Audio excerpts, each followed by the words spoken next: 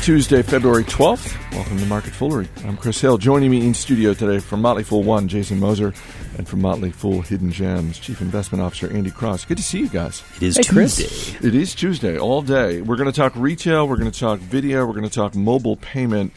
Let's start with retail. Shares of Michael Kors up more than 11% this morning after third quarter profits came in much higher than expected. The company also raised guidance. Andy, that's certainly, if you're a shareholder, that's the kind of thing that you like to see. It really seems like a blowout quarter for them. It's been a blowout year for Michael Kors. I mean, since coming public in 2011, the stock's done nothing, it seems like, but go up. A lot of momentum behind both the brand, Michael Kors, and also the earnings power. I mean, we're going to see revisions from the analysts coming out. We've already seen them. I mean, this is just a story that really has been playing very nicely in the market, but also, most importantly, on the consumer side in the marketplace. Like, they've just done some really great stuff in growing their comp stores, growing their total revenue, and growing the earnings power. Gross margins were up this quarter. So, I mean, this is really a story that's on fire. Jason, one of the things that John Idle, the CEO, said in conjunction with the earnings was, and this is the quote that jumped out at me, he said, "We expect the global luxury market to maintain a healthy pace of growth." I mean, it's obviously, to Andy's point, it's obvious that Michael Kors is crushing it. But when I hear a quote like that, that makes me think, well, now wait a minute. Is Coach now in even better position? Like, are all luxury brands going to benefit from what this guy is seeing? Well, I think it's probably the difference between affordable luxury and luxury. So it's Coach and Kors I would put in one group, and then you're looking at things like Tiffany, for example. That's luxury. Right. So I think Coach has done really well for the longest time because of its affordable luxury sort of brand, and Michael Kors is really jumping in that space and taking advantage of this. And retail is very much this kind of game where fashion is somewhat fickle, and that's not really one of the competitive advantages. But when you look at something like a brand, for example, there is a bit more of a competitive advantage there.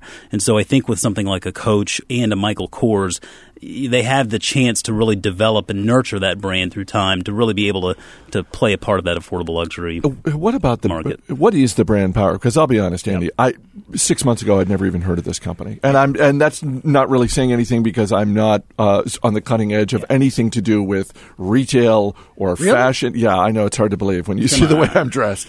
But is this a company that you look at and you say, oh yeah, they really do have a strong brand in the way that Coach has a strong brand? Well, it's really interesting, Chris. So they will call their brand Jet Set Luxury, which is different than the way Coach positions themselves. So while I agree with Jason, they do fit kind of in that same bucket and certainly below, much more in the affordable luxury line. And in the handbag market, 80% of Michael Kors' business is in accessories. And they've been around since 1981. I mean, Michael Kors is a designer who found this company in the 1980s, has grown it up, and they just recently became public. But they really have some momentum behind them on the retail side and also at the wholesale side. So they have a growing, important brand in the fashion business. It's taking on much more relevancy with their consumers. They're going after different markets with different merchandising lines. Coach, on the other hand, I think as we've talked about before on the show, Coach has struggled here a little bit recently with some of their merchandising strategies. I have confidence in Lou Frankfurt, who has run Coach for so many years, to get that right. They have a really global brand. They revolutionized this affordable luxury market when they basically created the handbag market from the likes of LVMH and Prada, which had these huge handbags that small, petite women basically were just falling over trying to carry these things. And Coach basically revolutionized that. They're doing some exciting things in the men's market. They have lots of opportunity over in China and Asia. So Japan is still 20% of their sales, and they're actually doing fairly well there. So I think Coach has some runways. It's a $300 billion market, this luxury line, and 20 to 30% of that is probably in accessories, where both these guys play. But it is a competitive space, and Coach is starting to see some challenges from Michael Kors, from Kate Spade, and that's affecting some of the ability for them to drive their comp store growth. What do you think of Kors, the stock? Obviously, it's up today, and as you said, it went public in late 2011. It's been a public company for about 14 or 15 months, and the stock really has I mean, it's more than doubled in that time. Yeah. Is it too expensive? Well, it's an earnings momentum story right now. Like I said, more of a growth stock. It is definitely more of a growth stock. I think there are places for that in your portfolio. We're fans of Coach in Stock Advisor. We've had it. It's a 3-time rec for us and done fairly well. Coach really is. Here's the way I look at it. Michael Kors is really like the Kesha or Nicki Minaj right now of the kind of, when you think about their brand and just they're on fire right now. And I think of Coach much more in the kind of Beyonce, Jay-Z, where great brands, but maybe they're not quite on the momentum scale that, Nicki Minaj is, who incidentally has a song about Michael Kors. So, like, Wow. they're just those growth stories. You don't want to get in front of those. I certainly would not be short a story like Michael Kors. It is a growth story, and they're priced at 30 to 40 times earnings, and they're growing like gangbusters. So there's a lot of momentum there. The challenge there is if you start to see some pressures in their comp store growth or their gross margins, you're going to see that stock take a pretty big tumble pretty fast. But so far they have not disappointed, so I wouldn't bet against it. As the father of a teenage daughter, I actually got all those musical references, so I appreciate that. Yesterday on Investor Beat, we talked about the Starz Sony Pictures deal, Amazon and CBS. Today, yet another video deal. Netflix is teaming up with DreamWorks Animation to create a children's TV series based on the upcoming film Turbo, which I think comes out late spring, maybe early summer, Jason. DreamWorks Animation up a little bit on this news. It seems like this is now the game for Netflix, for any of these video companies. The name of the game is, if you're not going to create your own content, and Netflix is doing some of that, but you got to go out and buy it. Yeah, and I mean, I think you hit on something there with DreamWorks stock being a little bit up today. I mean, this is, to my mind, this is a much bigger win for DreamWorks than it is for Netflix. DreamWorks has, for the longest time, had, I think, a pretty tough go of it with just, they don't produce the best movies in the world. I guess they kind of play that perpetual second fiddle to Disney. To Pixar. And so with that studio model, revenues are lumpy, and you're not always going to put out hits. So definitely a bigger win for DreamWorks than Netflix. And it's interesting because we're seeing more deals. It seems like every day there's a new headline. There's another headline out there for Comcast and Fox striking up a deal, and it's going to play onto that Comcast Xfinity platform and their and the TV everywhere, which is incidentally one of the big threats to the content distributors like Netflix. But I mean, what we're seeing, and I think this is certainly, at least this has to be on management's mind there at Netflix, is that the competition here is really heating up because, I mean, beyond just producing original content, I mean, they are having to buy more content just to show on their through their catalog, and so the question I have here with the children's content really is, I don't know that it's really compelling enough to bring in new subscribers. I mean, the content like House of Cards, for example, I could see being compelling enough to bring in new subscribers, but with kids' content, I think that's a little bit different. I'm not sure that people would actually just go subscribe to Netflix for one particular animated series, but it definitely adds to that arsenal. Of course, the big question is, how much are they paying for it? And you figure that a typical DreamWorks movie is going to cost somewhere in the neighborhood of $150 to $200 million to make. Right. So from there, you have to figure that Netflix is, again, paying a pretty penny to get this deal.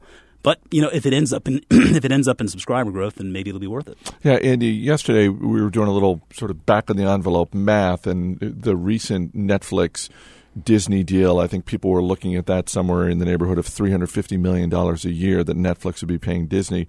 The Starz Sony Pictures deal looked like it was more than that. Maybe Sony was going to be getting somewhere in the neighborhood of $400 million a year.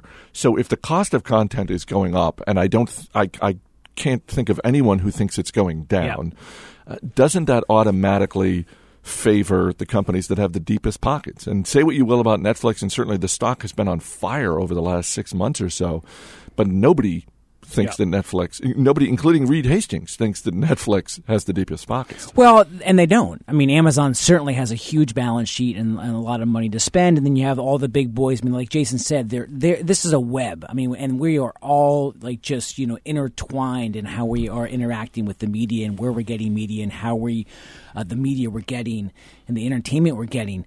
The beauty with Netflix is that it was beaten down. It had lost respect. both from the consumer side, I think, as well as certainly from the investing side. Absolutely. And then it had this resurgence when they started to get some momentum behind them, and then they had this great quarter, and then the stock has been up, like you said, 80% or so. So this is just more evidence that they have the wherewithal to go out there and the desire to go out there and compete and provide content, both that they will produce themselves, like House of Cards with Kevin Spacey, that's gotten great reviews, although I've not seen it, and then content with whether it's Pixar or whether it's DreamWorks.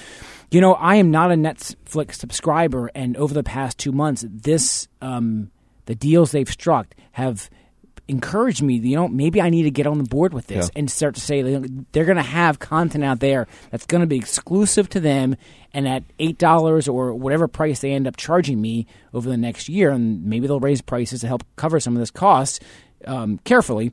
I have to be there because that's where the content is and the cost is reasonable, and I can only get it there. And that's the kind of deals it looks like they're striking, and if that does lead to subscriber growth, they can leverage that in lots of different ways for shareholders. Well, I think the key word that Andy mentioned there was exclusive, and ultimately that's where this is going. So I can give you at least one school of thought out there in over the longer term content costs coming down.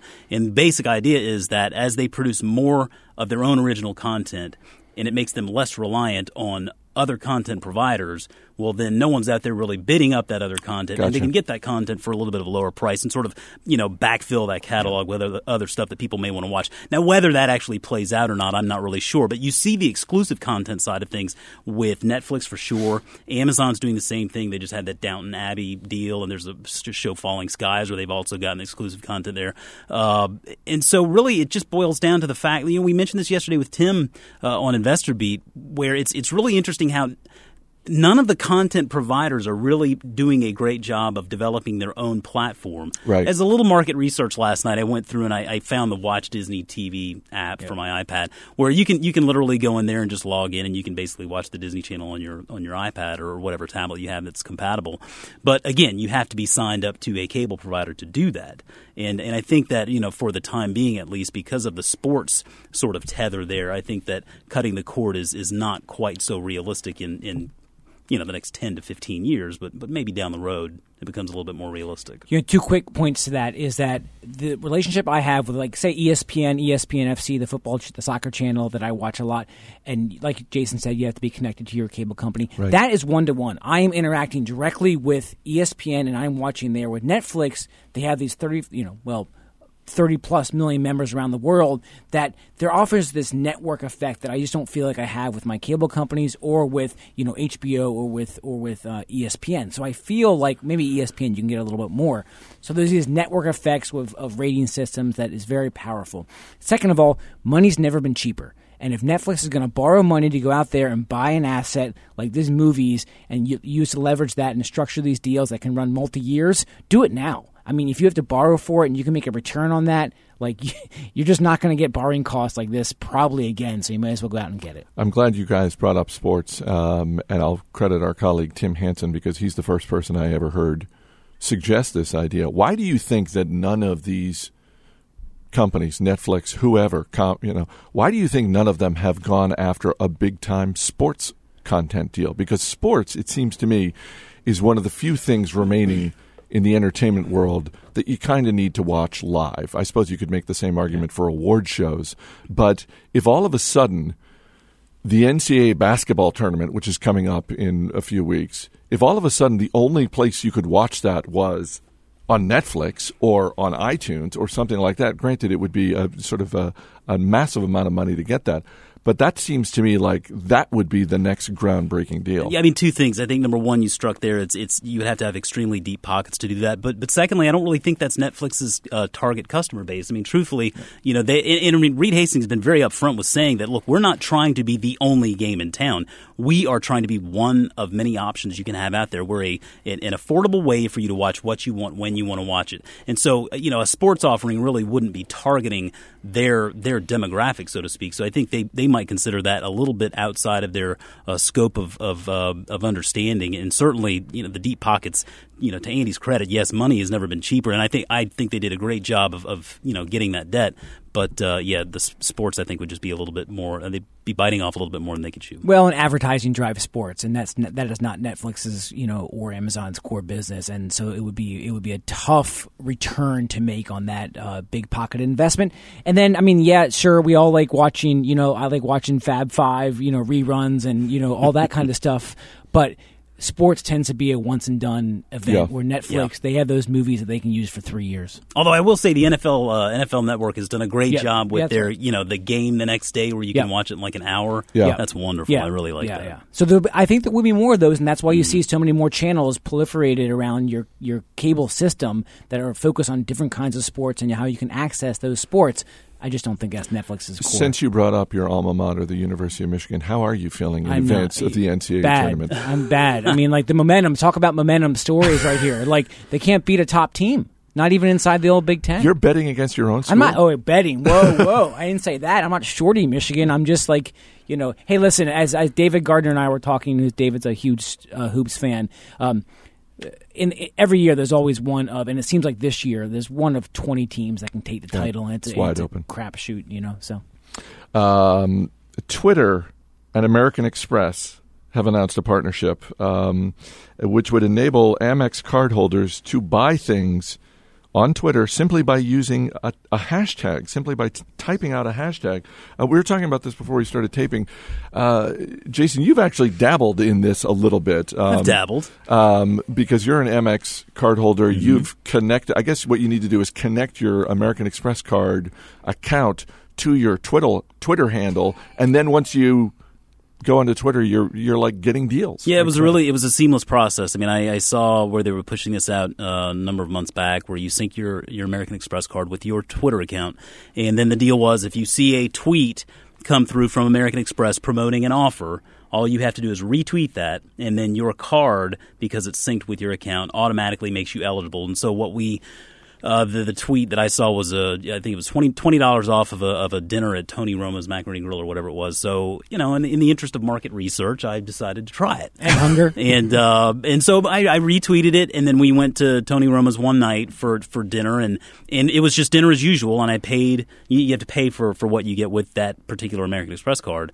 And so I paid for dinner, and we left, and all was fine. And then I checked my American Express account balance the next day, the statement online, and it clearly showed the dinner that I paid for, and then American Express had deducted the $20. So I never had to present a coupon. I never had to let the people at the restaurant know that this was a deal, but it did work, and I was very impressed with that. Yeah, it was automatic, and it was really easy. So chalk it up for a big win there. That's just beauty for like people who are like hate handing over coupons as I do, and always feel a little bit strange doing it at nicer restaurants. I've never been a couponer ever. I don't cut them out. I don't take them. I don't like them. But. Yeah, you go to Charlie Palmer's or some nice steak restaurant, and you have like a coupon offer 20%, pulling that thing out. Here's Ruth's Chris. Just always get a little.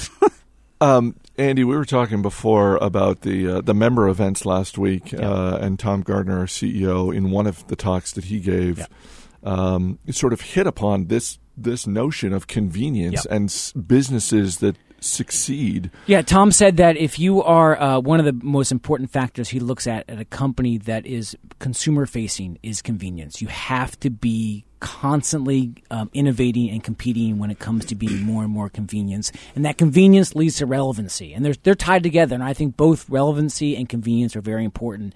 And if you're looking at a consumer company to invest in, you have to make sure you're convenient and relevant. And I think the beauty with this, as I said, and just knowing very little bit about it before we started, I hopped online to check it and listened to the very convenient video that Amex and Twitter offered to show you how to do this.